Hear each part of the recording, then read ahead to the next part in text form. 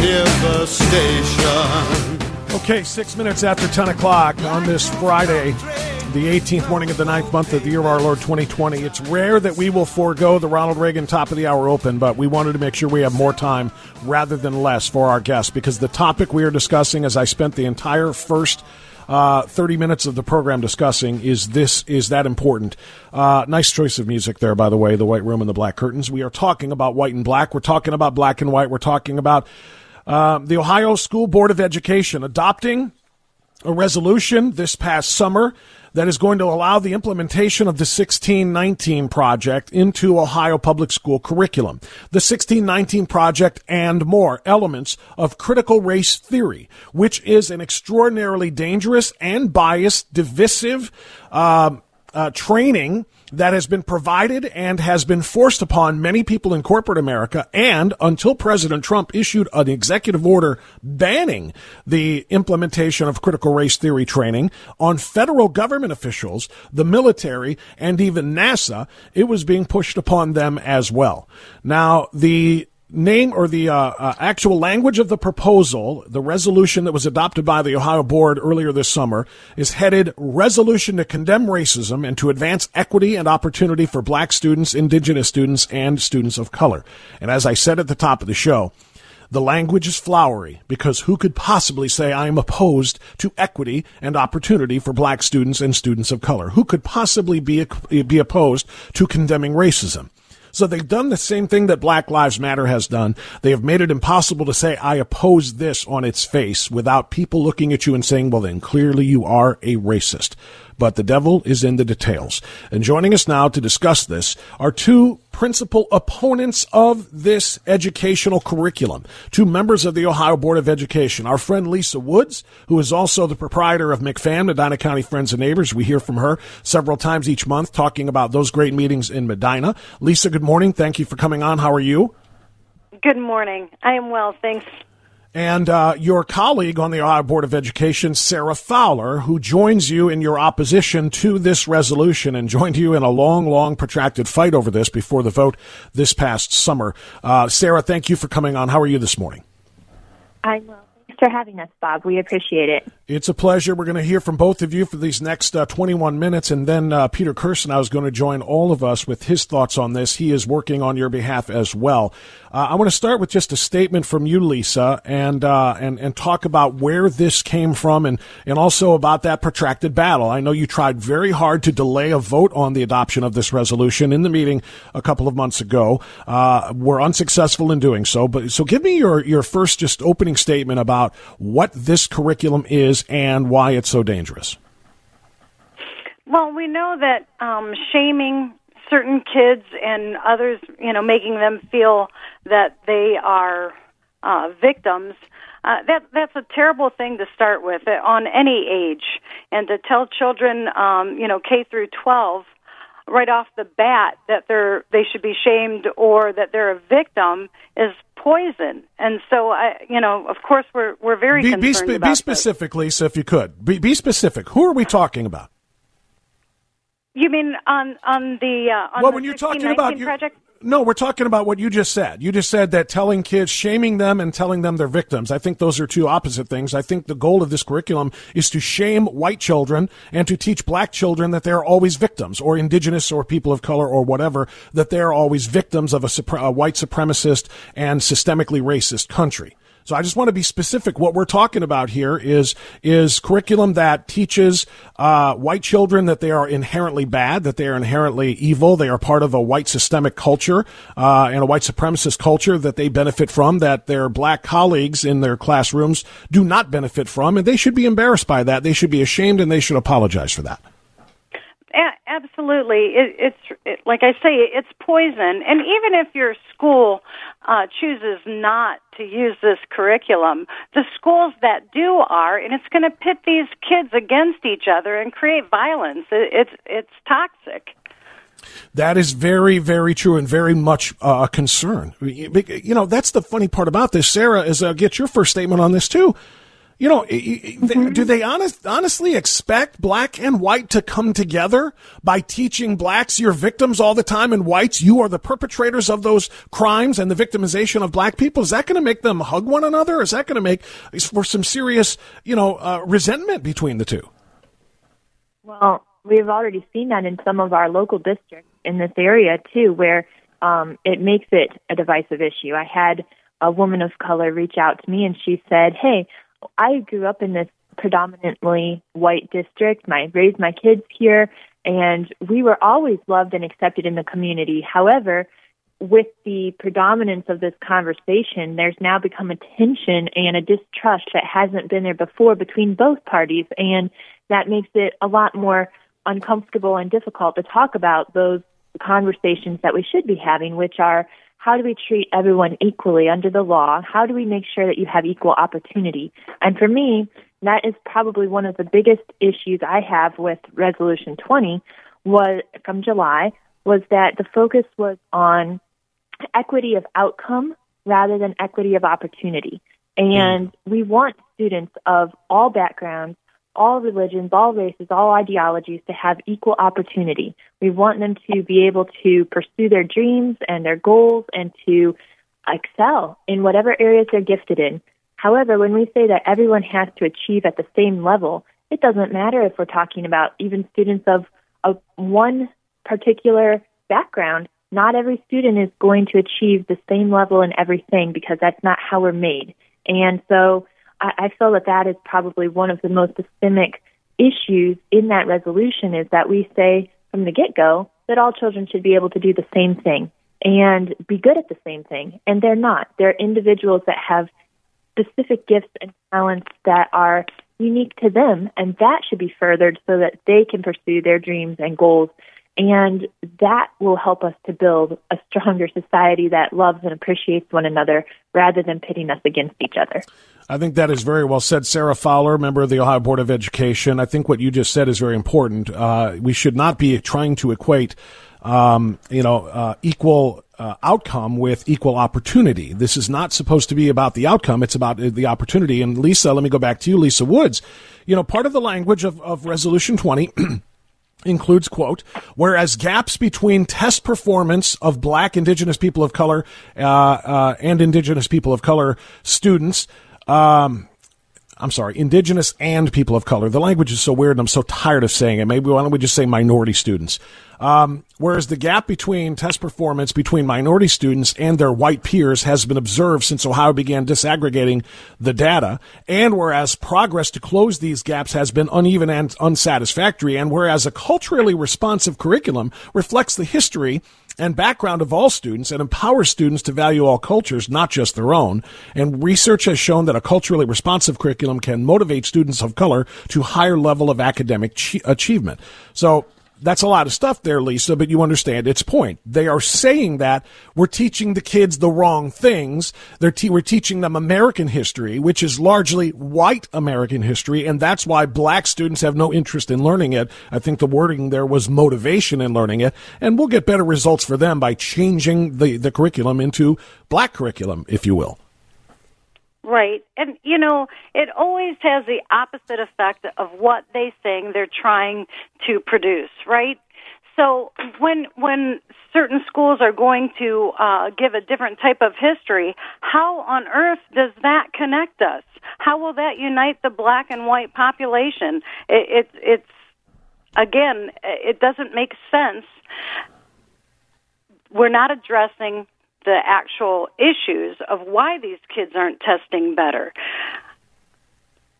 And if I can jump in on that, Lisa and Bob, it really is, it came out in the conversation around Resolution 20, that we were discussing the 1619 project as that curriculum, whereas the resolution doesn't specifically say that.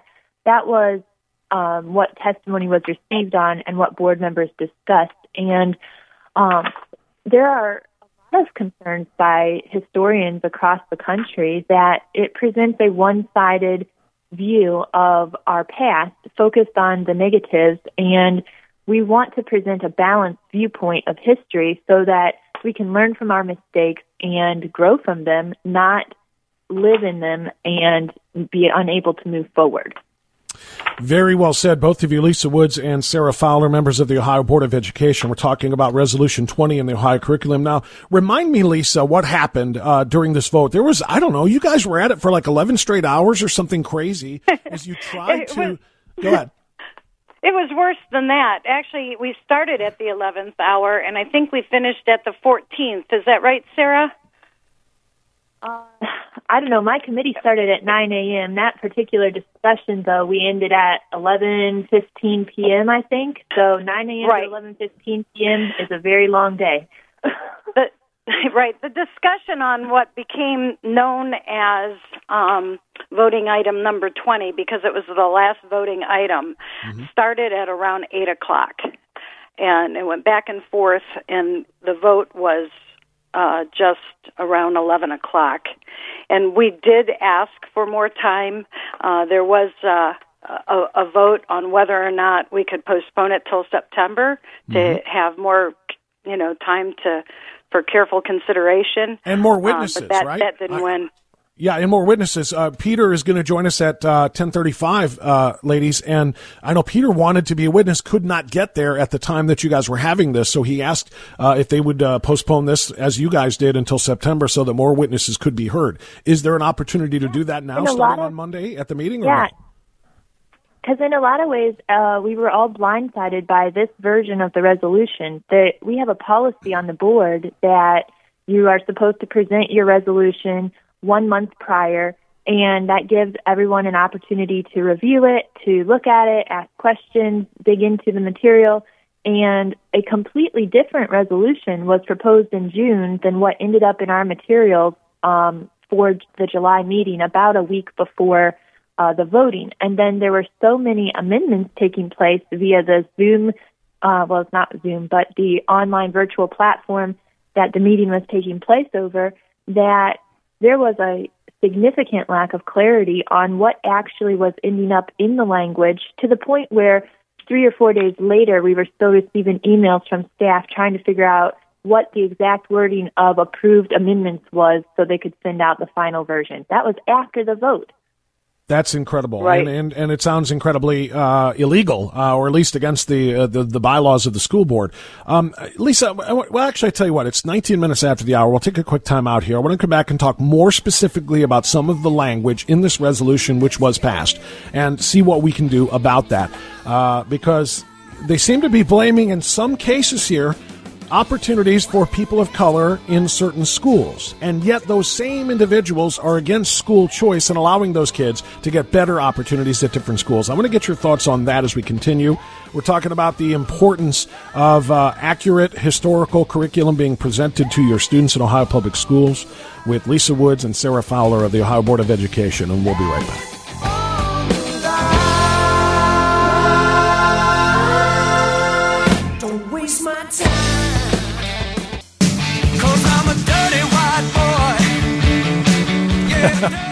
Well played, DJ Derek.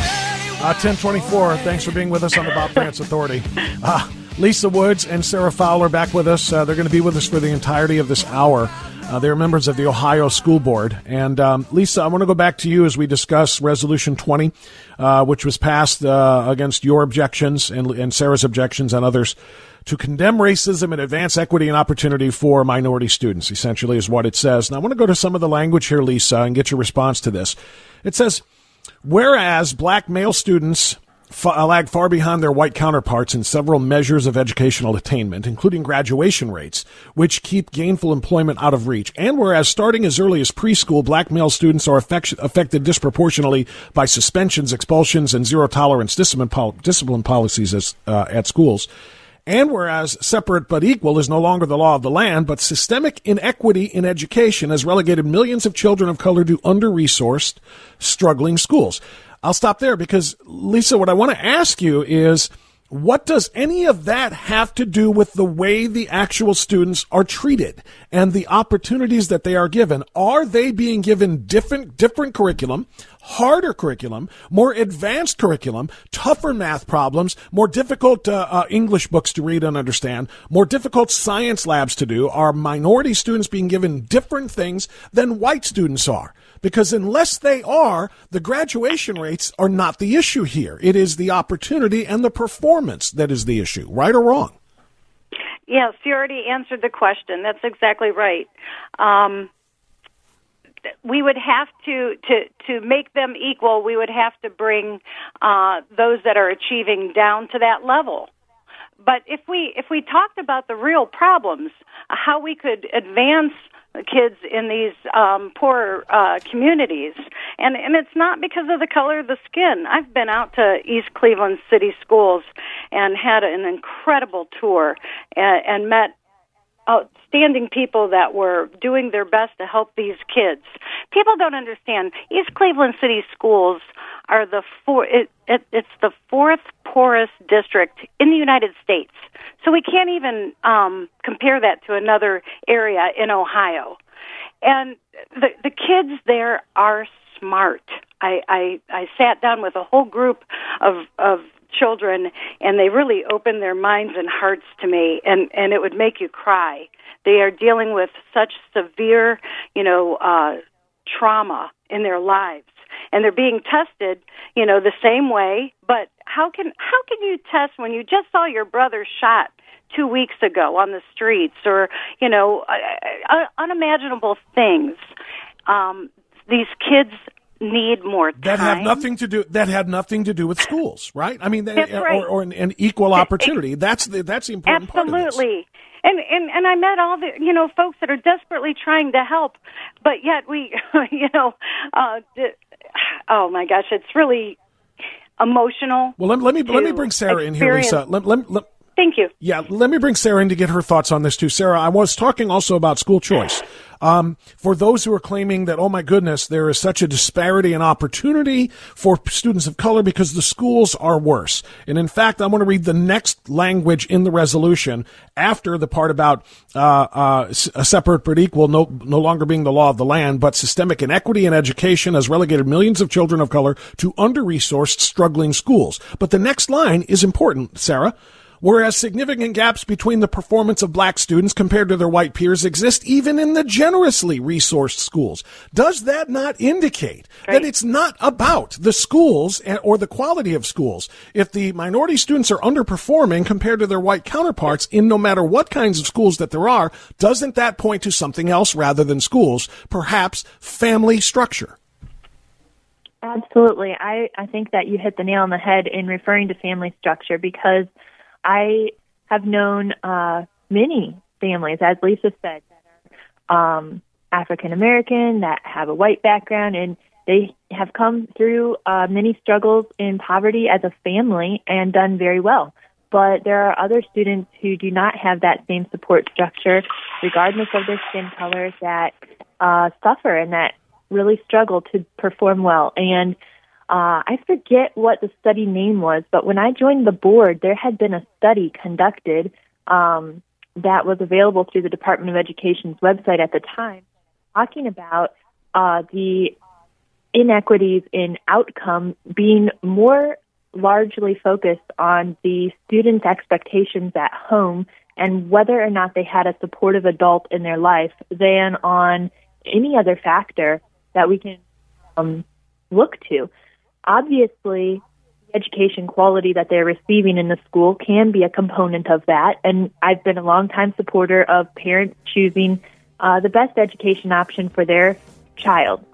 And many schools that are struggling do have an alternative option available to them, and many parents do choose that.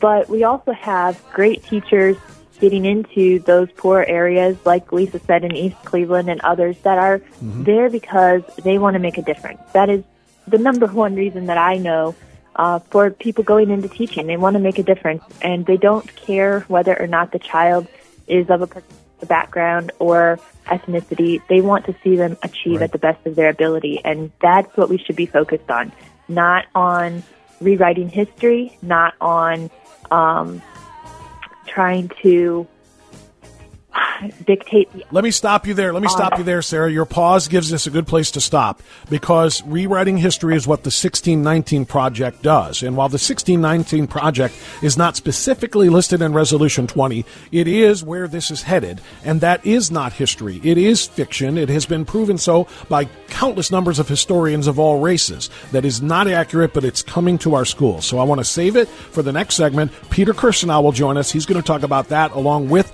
Sarah Fowler and Lisa Woods, our two members of the Ohio Board of Education, as we continue this very important conversation on AM 1420 The Answer.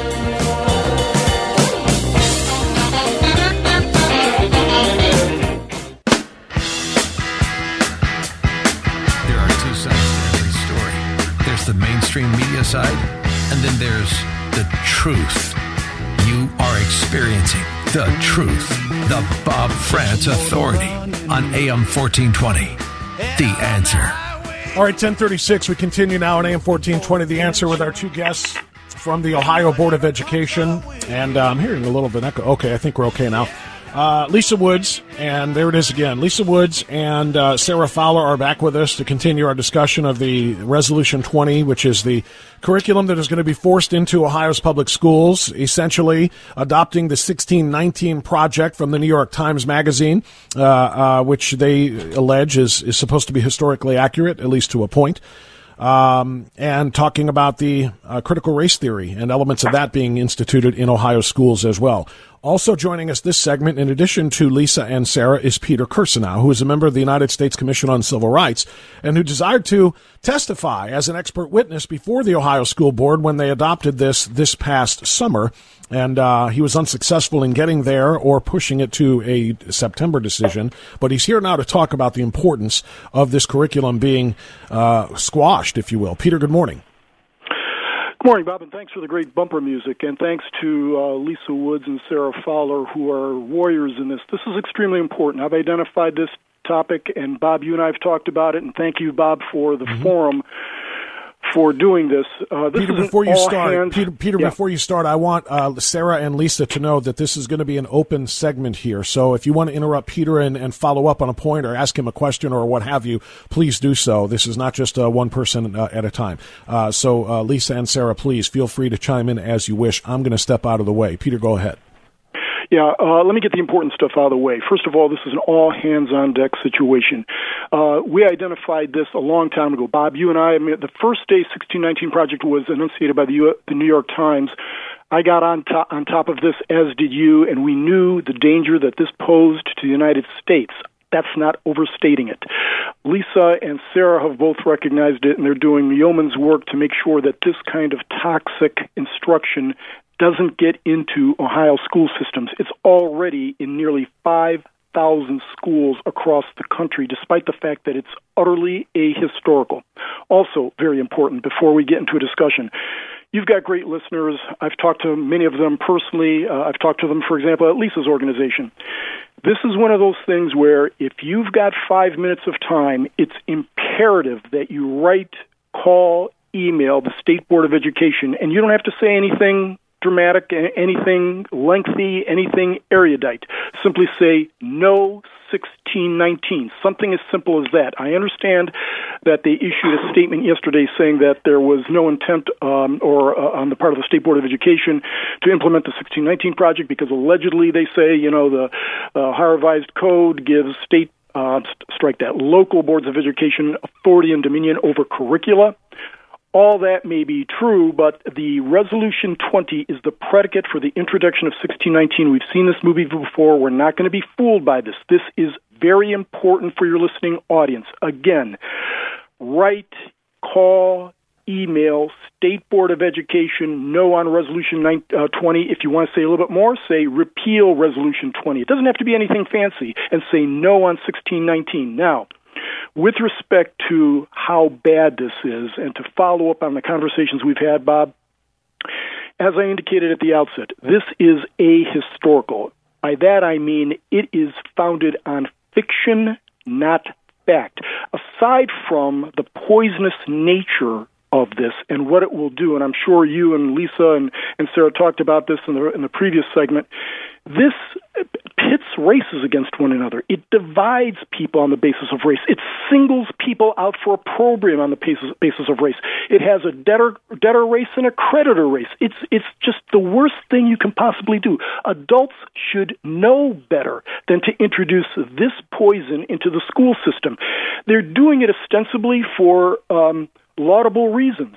And I do believe that they think that's the case. I'm not casting aspersions on the motivations of these individuals. However, we have seen what the effects are visited upon our streets over the last 4 months, because this isn't the first time we've encountered the 1619 Project or its correlatives. This is something that's been brewing in the academy for more than 30 years. It's part of critical race. It's an extension of critical race. We've seen it mainly in colleges, but it is seeped into K through 12 also. And from my perspective, and if you want a little bit more elaboration about this, I think on the web you can find my keynote remarks to this year's National Association of Scholars Convention. We have so many instances where we can point to the historical inaccuracies in 1619. We shouldn't be teaching 2 plus 2 is 7. By the same token, we shouldn't be teaching that the American Revolution was fought to preserve slavery. Not only is that I don't even know what to say without using language Peter, this is Sarah. Profanity. This is Sarah, and I want to jump in on that. Peter, thank you for sharing that background. Hold on a second. I'm not sure everyone can hear each other clearly enough. Peter, Sarah was just jumping in. Sarah, go right ahead. Thank you. Peter, I absolutely agree that the critical race theory is not focusing on an accurate portrayal of history. And one of the things we discussed in the previous segment that I feel is very important is just the reinterpretation as well. And we see this through a lot of the racially and politically charged curriculums that are being proposed of today. And that is that we don't need nuclear family units, that fathers are no longer essential in the picture. And studies show that that is absolutely incorrect, that fathers are a very important part of how students perform in school and in life. And when we adopt something that is going to undermine that foundation, we are not only rewriting history, but we're rewriting the future in a negative way. Sarah, let me follow up on that and get Peter to respond as well, and then Lisa. That part is extraordinarily important to this part of Resolution 20. Hold on, I got to find the exact language of it here. It's talking about the suspensions and the disproportionate number of suspensions and other disciplinary actions that have been taken. Oh, here it is. Whereas starting as early as preschool, black male students are affected disproportionately by suspension, expulsions, and zero-tolerance discipline policies in schools. The rules for suspensions and expulsions and discipline are the same for all races, but does this not point to the absence of that father? Sarah, you just talked about it. It's not just about educational performance, it's about discipline. In most households, not all, but in most households, discipline is usually left to the father. And when you do have 73 to 75% of young black children growing up in fatherless homes, they are being raised without that discipline. And if they don't have it in their homes, they're not likely to have it in the schools, respecting the authority figures there. That is responsible for these rates, these disproportionate rates of behavioral actions that are taken, Peter, and you can follow up on that rather than some sort of systemic racism. Well, that's precisely right. You know, we've looked at this several times at the Civil Rights Commission. You and I have had this discussion, Bob, but the bottom line is this. Right now, in many inner cities, 85% plus of kids are being raised in a single-parent household. We have the data, and this has been going on for more than 20 years now. We have data that shows that when you correct for single-parent households, in other words, if you take a similarly situated black kid, similarly situated white kid, if they both have parents in the family, virtually every disparity that exists between the two groups disappears. That's the biggest controlling factor. Second, kids do better in well-performing schools. And there is copious data that shows that if there is competition injected into schools, those schools perform much better. But what this resolution does is it assumes a negative, and it assumes a falsehood, that racism is pervasive throughout the schools, that some form, the subtext of this is that some form of discrimination is the cause for the disparities in disciplinary rates, in educational outcomes, and that is utterly false. I can't say that strongly enough, because if we don't understand that, if we accept this lie, we're going to continue to perpetuate the false remedies, the failed remedies that the left has tried to use now for 40, 50 years and have produced no improvements in educational outcomes for blacks, or as the resolution indicates, BIPOC. By the way, pro tip, whenever you see acronyms like BIPOC or anything else like that, you know that lunacy is about to follow. Just a pro tip on that. But nonetheless, I will repeat again and again, you've got two people on your line right now that your voters need to vote into office, keep in office, and also other individuals like this. Sarah Fowler, Lisa Woods. It's imperative that we have individuals like this on the State Board of Education. Personnel is policy, and you've got two great personnel on the line right now. But in addition to that, I repeat again, I know Hugh Hewitt says you got to repeat a book's title 7 times.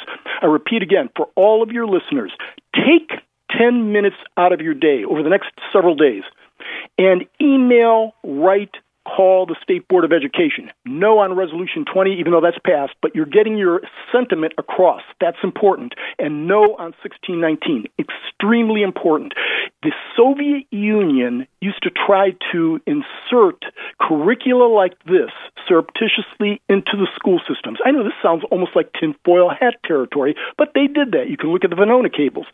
They wanted to get something like this into the system because they knew the deleterious effects of having this kind of poison in the system on the United States of America. And what are we doing? We now, after the fall of the Soviet Union, are voluntarily adopting this poison. Yeah, all in the name of racial equity and all in the name of social justice. Peter Kirsanow is with us, Lisa Woods, Sarah Fowler from the Ohio Board of Education.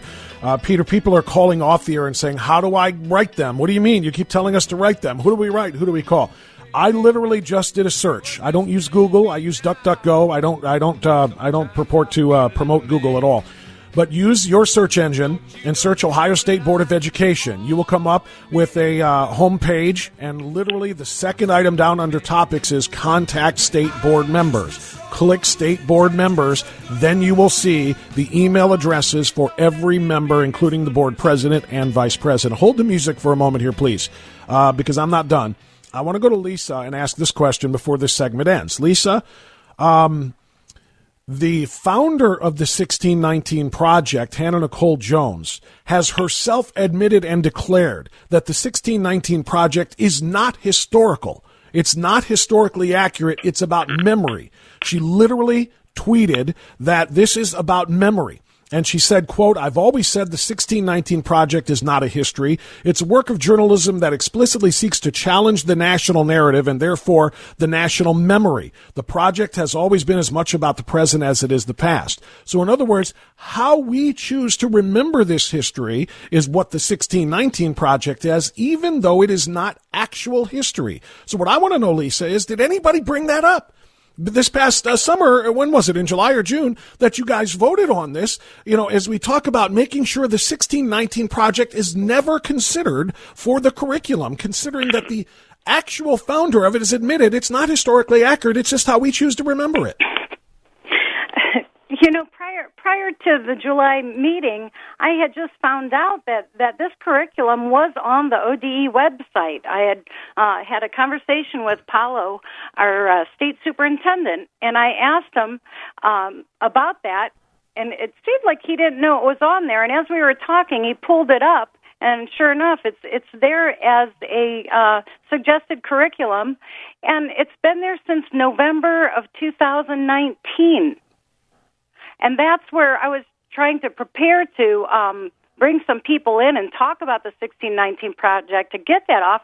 But then this resolution that the president of the board put forward she talked about it in June and put it forward in July for the vote.